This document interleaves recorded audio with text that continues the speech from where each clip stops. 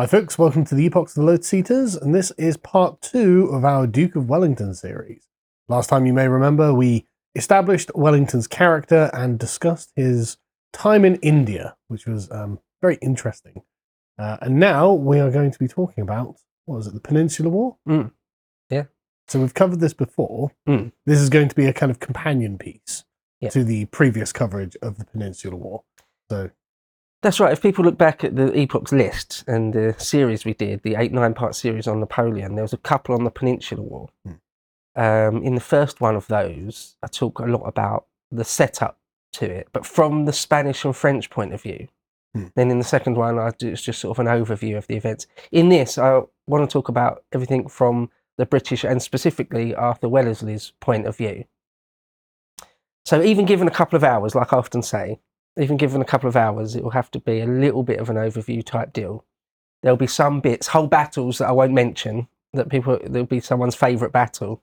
You know, why didn't you go into detail about this particular siege or something? Well, you just can't do it all. And so also, telling this story, I've sort of, as I say, got to be a bit selective. But I want to try and hit the high points that are sort of really, really relevant to the Duke of Wellington and and his life and his character and things. So that, again, there might be whole campaigns and stuff that don't really shed all that much light on him. So I'm going to skip over those. So maybe one day I'll did threaten it last time, didn't I? Do a crazy long, sort of stupidly in-depth coverage of everything Peninsular War related with dozens and dozens of episodes. Like we're threatening everyone, look, one day I might do it, so, you know, be careful. But this one will be just sort of concentrating really on Arthur. Okay, so last time we left off where he'd come back from India, became an MP, he'd got married to Kitty Pakenham, and then sort of left off when it looked like things were going to start kicking off in the peninsula, which is the Iberian, the Spanish peninsula. That's what that is, if anyone doesn't know. So sort of pick up the story there. Where I mentioned in the other one that at one point, as a young man, he'd sort of thought he might prefer to have some sort of civil career. Well, by this point, he's just endlessly asking to be posted. There's a quote where he says, "I'll go anywhere in the world at the drop of a hat. Just send me anywhere. I'll take a command anywhere." But yeah, and so they were going to send him somewhere else in the world. I think the West Indies. But at the last minute, he gets rerouted to Portugal. So without going into sort of too much detail about it, because this was in the last one of the other ones about Napoleon. Napoleon kind of fools the Spanish establishment into sort of letting him march whole armies across northern Spain into Portugal. Very, very briefly, again, just to do with the continental system where Napoleon wants to prevent anyone in Europe from trading with Britain. It's like an economic warfare. He couldn't beat us at sea and therefore couldn't invade us. So he wants to try and cripple our economy. Well, Portugal aren't playing ball with that because we've got we're sort of best buddies. Oldest alliance in the world. Yeah. So he wants to invade Portugal. He does do that. He sends one of his Marshal Junot into Spain, then down into Portugal. The entire Portuguese royal family and their sort of court, and really anyone of note almost, flees Lisbon and takes their whole fleet over to Brazil. Isn't his brother like put in the position of King of Spain or something like that? Yeah. So shortly after that happens, or just quickly to say on that, Junot and the French armies are able to enter Lisbon with almost without a shot fired. The Portuguese essentially just give up. One, because they haven't got much and certainly not a high quality army. And two, they think they're much more beaten than they really are. There's one quote, I think it would have been Oman, said that, you know, a few Boy Scouts or just the town militia of Lisbon could have stopped this like raggedy, like the remnants of Junot's army that was able to get down to Lisbon, which is right at the bottom of Portugal. What did they suffer on the way down? Because it was just really hard going. There's guerrillas. Oh, right. Both in Spain and Portugal, there's loads of guerrilla warfare. Right. Even more in Portugal, not more in numbers, but even more tenacious in Portugal. There'll be like an individual priest standing on a road will take on a whole Spanish cavalry wing. He might take out one of them. Yeah, or there's accounts where like just a teenage girl will defend her homestead to the death. I mean, that's very impressive. Right. Yeah. Yeah. But it makes it slow going for the French. Yeah. And whereas, they tried to do it on a little bit of a shoestring. And when he gets to Lisbon, it's actually a bit of a ragtag group of men at that point. But the Lisbon basically just give in. And after they do so, they realise, we should have put up a defence here. Anyway, so then after that, pretty much straight after that, Napoleon then is revealed as wanting to invade all of Spain, which he does. And then he puts his brother Joseph on the on the Spanish throne. He deposes the Spanish royal family. So yeah, it's King Joseph Bonaparte of Spain sitting in Madrid. Okay, so let's pick up the story there. We decide, the British government decide that we could get involved here. We could sort of help Spain and Portugal. Because this seems like an obvious, sorry to interrupt, but like strategically, it seems like an obvious weak point for France, because they've gone in under false pretenses. They've deposed what I assume is a legitimate monarch, and they must be fairly overstretched, because Spain's quite a large place. They're committed on multiple fronts. They've committed now in Spain. It must be a pain in the rear. We could go and make that a bit more sharp, right? Yeah. We had been looking, ever since the French Revolution, we'd been looking all over the globe at all times to say, where can we damage the French, the French interests? And we'd been quite unsuccessful, largely. We had to go in the Low Countries and basically failed. We did all right in the Americas. Well, you say that. Yes and no. I mean, ultimately, with the... I suppose it was prior to the French Revolution that we took most of the French holdings in the Americas, yeah, that's sort of a while ago now. Yeah. What we took was a few at great loss, or it's like quite expensive. But we took a few of their sugar islands in the West Indies. Again, that's what Wellesley was originally intended to do: is to go out there and just harass French holdings in the Caribbean. But then, because it's hard to get involved in the middle of Europe without just really, really committing. Yeah. So we see what's going on in Portugal and Spain, and the decision is made that we could at least help Portugal, at the very least help Portugal. And you're right to say that the French are sort of overcommitted. That's the classic thing. There's a broad sweep of the brush and overview. Is that Spain becomes like an open sore for Napoleon. It's like his Vietnam or something. Or I saw a historian, listened to a historian just the other day saying that it was less of an open sore, because that's a famous quote. Yeah. And it's more of just a hemorrhage. It's just hemorrhaging men and money. Yeah. Because quite often Napoleon would conquer somewhere and rob it blind. So he's got more money, or France has got more money. So not only, because Spain's quite poor, or very poor really, after the first few rounds of trying to squeeze money out of them, there's no money to be squeezed out of them anymore. And it's costing him money all the time. Yeah. Well, it lasts for sort of like 6-7 odd years. So yeah, it's sort of like his Vietnam in a way.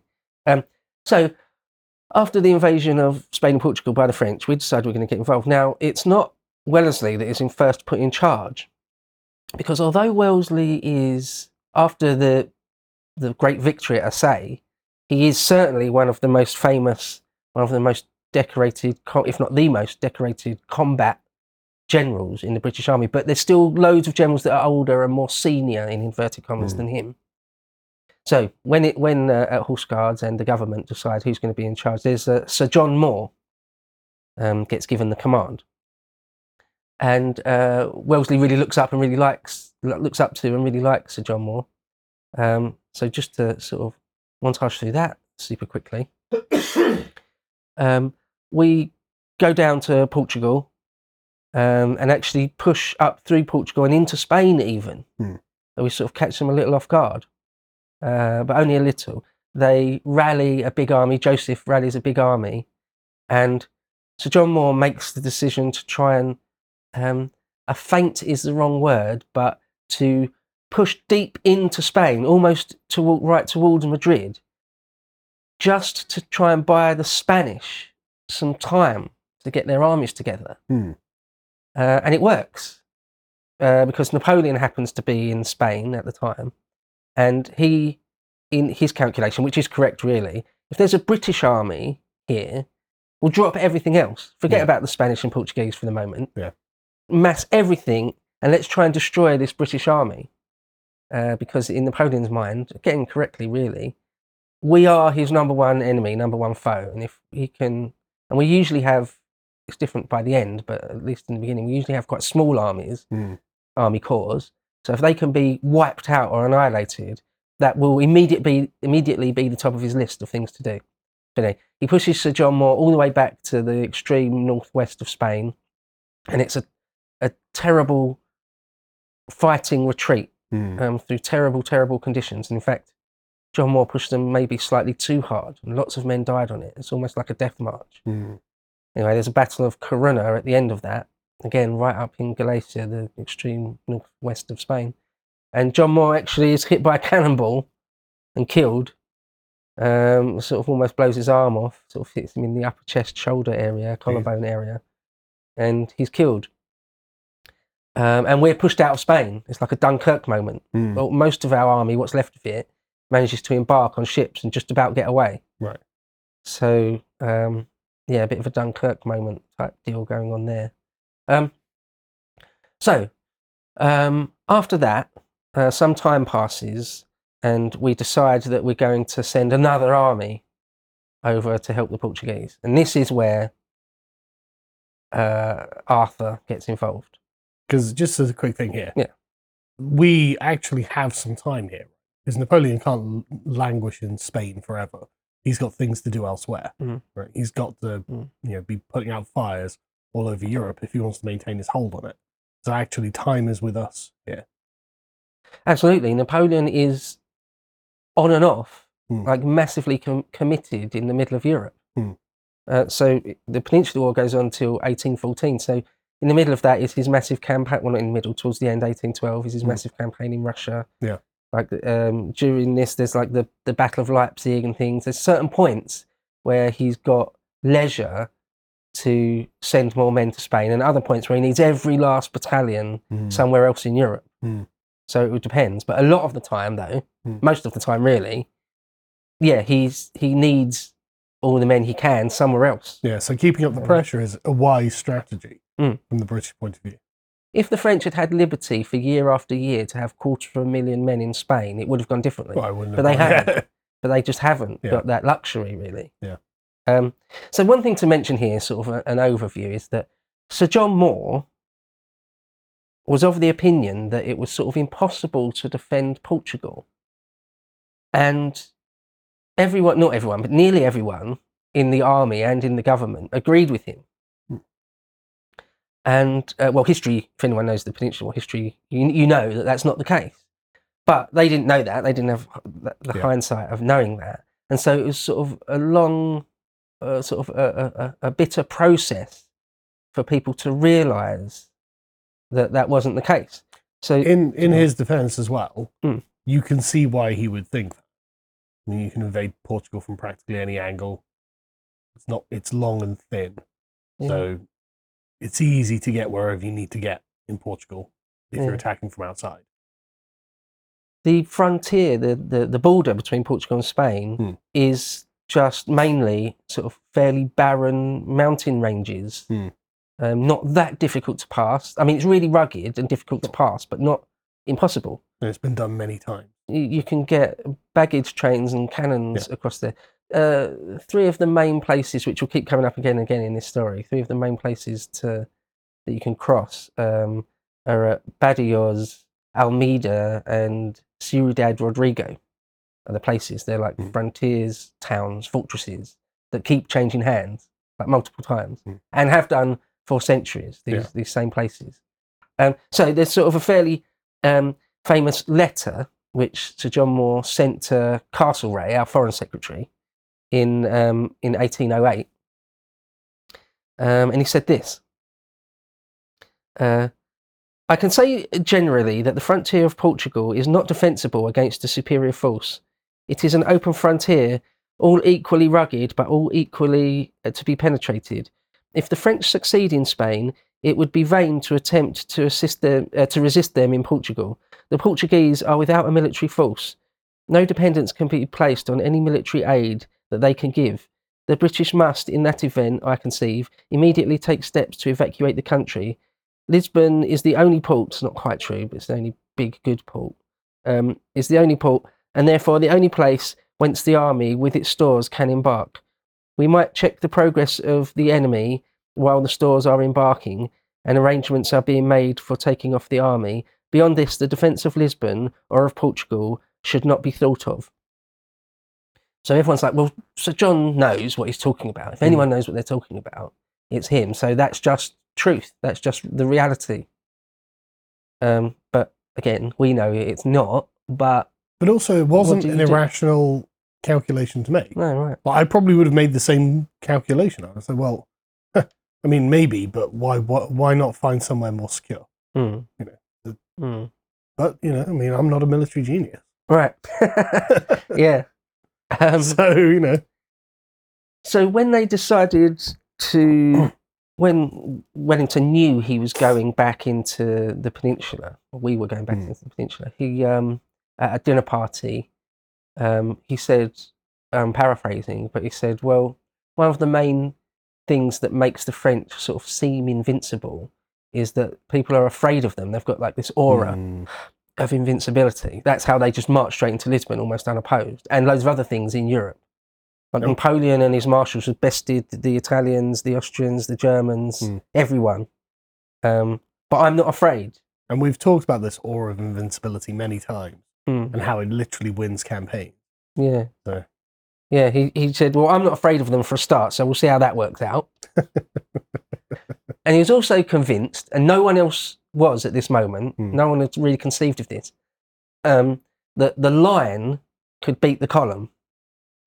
The column, where Napoleon would line up maybe 5 or 8 men wide and maybe hundreds deep, a column that pushes through. And of course, the first few lines of that column get killed. But if it pushes through your line, then people break. Yeah. And then you've won the day. Simple as that. Whereas Wellesley's idea was that, no, we can, if we've got men that stand and just keep firing and firing, and even if they do punch a hole through your line, you just maneuver them in half companies somewhere else and keep going, it won't work. I don't think that will work against us. Just like at a say, it's like, well, it's all very well, you can outnumber us many, many times and outgun us 5-6 to 1, but that's not going to work because of this, this, and this. And the calculation was just correct. So that's what he's got in mind, is that for a start, I'm not going to bottle it on the day, and secondly, I don't even think their column's all that good. Right. So okay, when he goes out there, he sends a letter. So just a quick thing, he must have sounded like quite a maverick at this point, like stuffy old Wellesley's like, yeah, well, I'm going to do it, and like everyone's like, you're mad, you're going to get loads of people killed. And he's still only 39, 40 years old. Yeah. So that's still quite young to be sort of a fairly senior general. But he'd sort of shown it in India, whereas if he was just, a colonel saying something like that, people might be able to just dismiss him or brush his ideas under the carpet. But he was the victor of Versailles. Like I say, we hadn't won any giant, big set-piece battles like that in a while. He was one of the only guys in the whole British Army who can say, well, I fought a giant set-piece battle and won. Yeah. What have you done? He was one of the only ones. So, anyway, in 1809... So what I find really interesting about this is Wellesley is not the sort of man you would think would be this kind of radical reformer when it comes to things like tactics. He seems like a very conservative man, right? And so, as you know, talking about his character last time, these are not the sorts of people who normally come out with quite extreme proposals, right? But it's interesting how, like you were saying before he was in command, I was looking, is this how it's done? And he's clearly looking around and going, look, our military orthodoxy is just wrong, or it's out of date, and it's not fit for purpose, and actually, with a bit of just common sense, I can look at this and say, actually, I think this will work. And so what is like an arch-conservative person turns out to be a really radical, like, I don't want to say left wing. That's not the right way of framing it, but you know what I mean? Like someone with grand vision, right? And that's just not the normal kind of person you get a grand vision from. Yeah, just very quickly to say on the politics side, he was like an ultra Tory. So yeah, he was ultra conservative and old school politically. So yeah, the furthest thing from left wing. But yeah, I know what you're saying. It's just the conception of Wellington that he's really conservative with a small c in terms of sort of military strategy. It's just not true. Well, I mean, evidently. So you look at Assay, and it's a giant gamble. Yeah. A giant gamble. Yeah. So he's really, well, I've got a long quote which I'll read later, which just puts it just puts it perfectly again and again and again, where he's really conservative with a small c when it comes to things like logistics.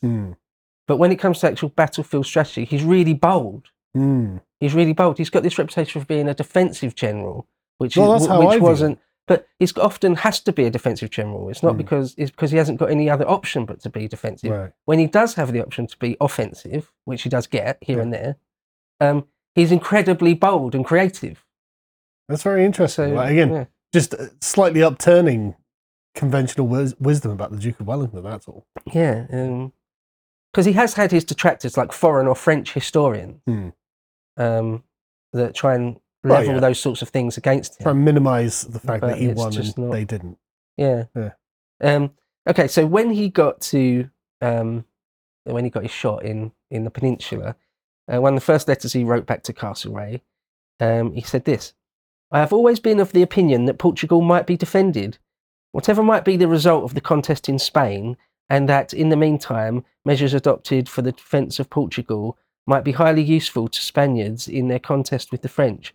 My notion was that the Portuguese military establishment ought to be revived, and that in addition to those troops, His Majesty ought to employ about 20,000 British troops, including about 4,000 cavalry. My opinion is that even if Spain should have been conquered, the French would not have been able to overrun Portugal with a smaller force than 100,000 men, as long as the contest may continue in Spain. This force, the 20,000 British troops, if it could be placed in a state of activity, would be highly useful to the Spaniards and might eventually decide the contest." And what's interesting, he's not led an army that big, has he? Not quite that big. No. Right. Yeah. And over the years, it swells to more than that. Well, first to say, Castlereagh agrees with him and sends him 30,000 men. Oh, thanks very much. And he doesn't get any more than that for a few years. It's not until 1812, like 4 years later, 3-4 years later, before they give him any more. But I'm sure you don't normally get more men than you're asking for with the British Army as well. I bet normally, okay, that's nice, you're getting 15,000. Good luck, you know. And he's still often outnumbered in those early years as well, heavily. A couple of things there. One, he said, look, the Portuguese army is almost non-existent, but let's build it up. Let's do that. Let's try at least. Come on. And his calculation is that, you know, the French, it's going to be difficult for them to sort of muster 100,000 guys. So there's something that can be done here. Yeah. The idea that John Moore said it was just indefensible, I don't agree with that, is what he's saying. Now, hardly anyone agreed with him, but Castlereagh, the Foreign Secretary, they were quite close. Right. Castlereagh sort of was one of those people that believed in Wellington's opinions and everything. And like you were saying, the French have faced fierce resistance so far. It's not like the Iberians don't have a fighting spirit, just they don't have institutions or organisation. So you can see where Wellesley's coming from. So the Spanish army is a little bit of a different story to the Portuguese, well, very different actually. They have got all sorts of small armies all over the place. Yeah. But it's very, very broad strokes to brush this, but they're not particularly disciplined. They're not sort of highly drilled like the British troops, but they have got armies all over the place. One guy I shall have to mention, one of their leading generals, Cuesta, his name is, Cuesta, probably failing to pronounce that correctly, quite an old general, really stubborn, not very good actually.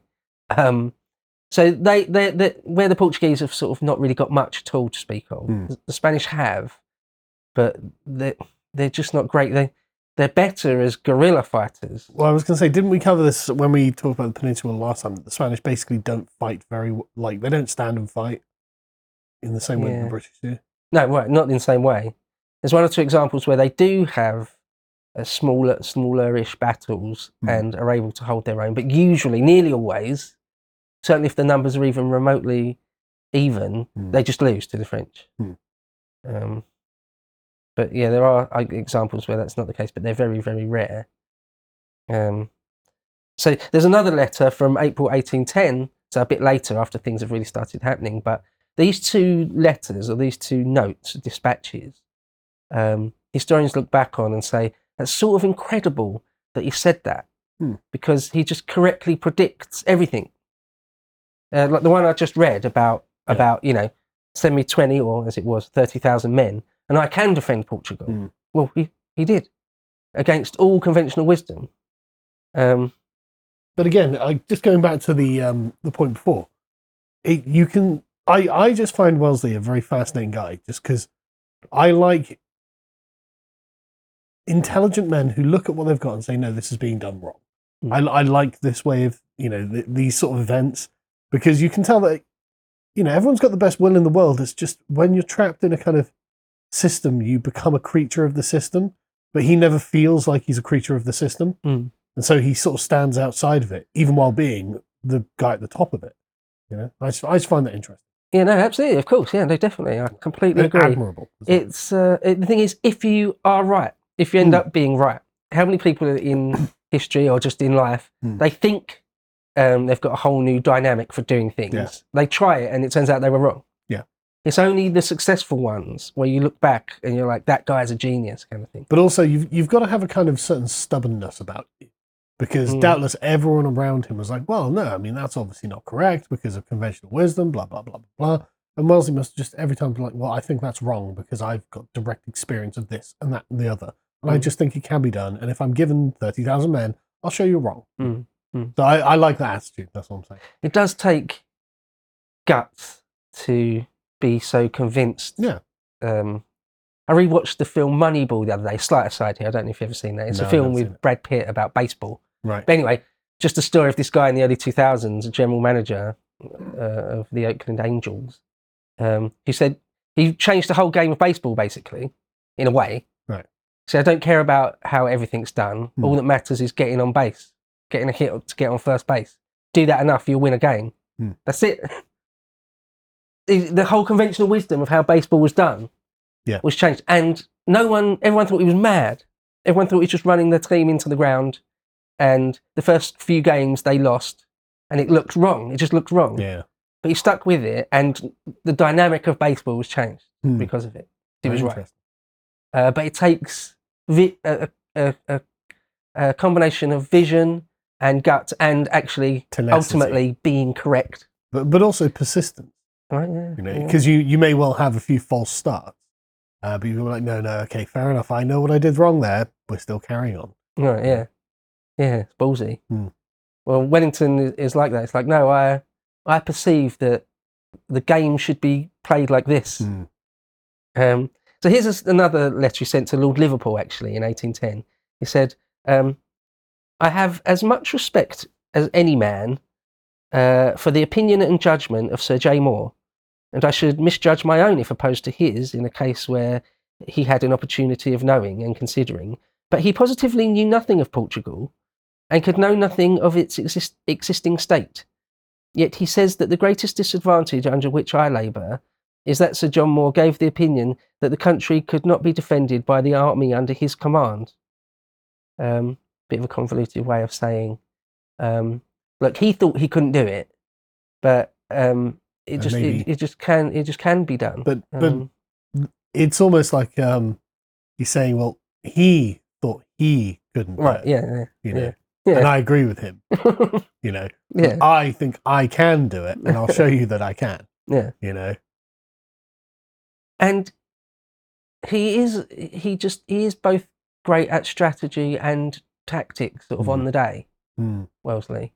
All right. So to start, he gets sent over to Portugal, and he lands, a relatively small army lands, and sort of straight away there's a couple of battles. The bigger of the two is Battle of Vimero, where for the first time he uses the lion against the column and beats them.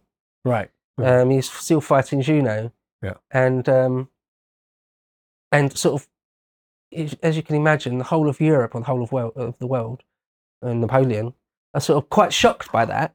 Yeah. Because it's the first time it's happened, you know. I mean, so I don't really know much about line and column warfare. Yeah. But it just strikes me that, well, if the line kind of pulls away from the column into separate directions, the column can only follow one direction and leaves itself with a big open flank. Yeah, there's that.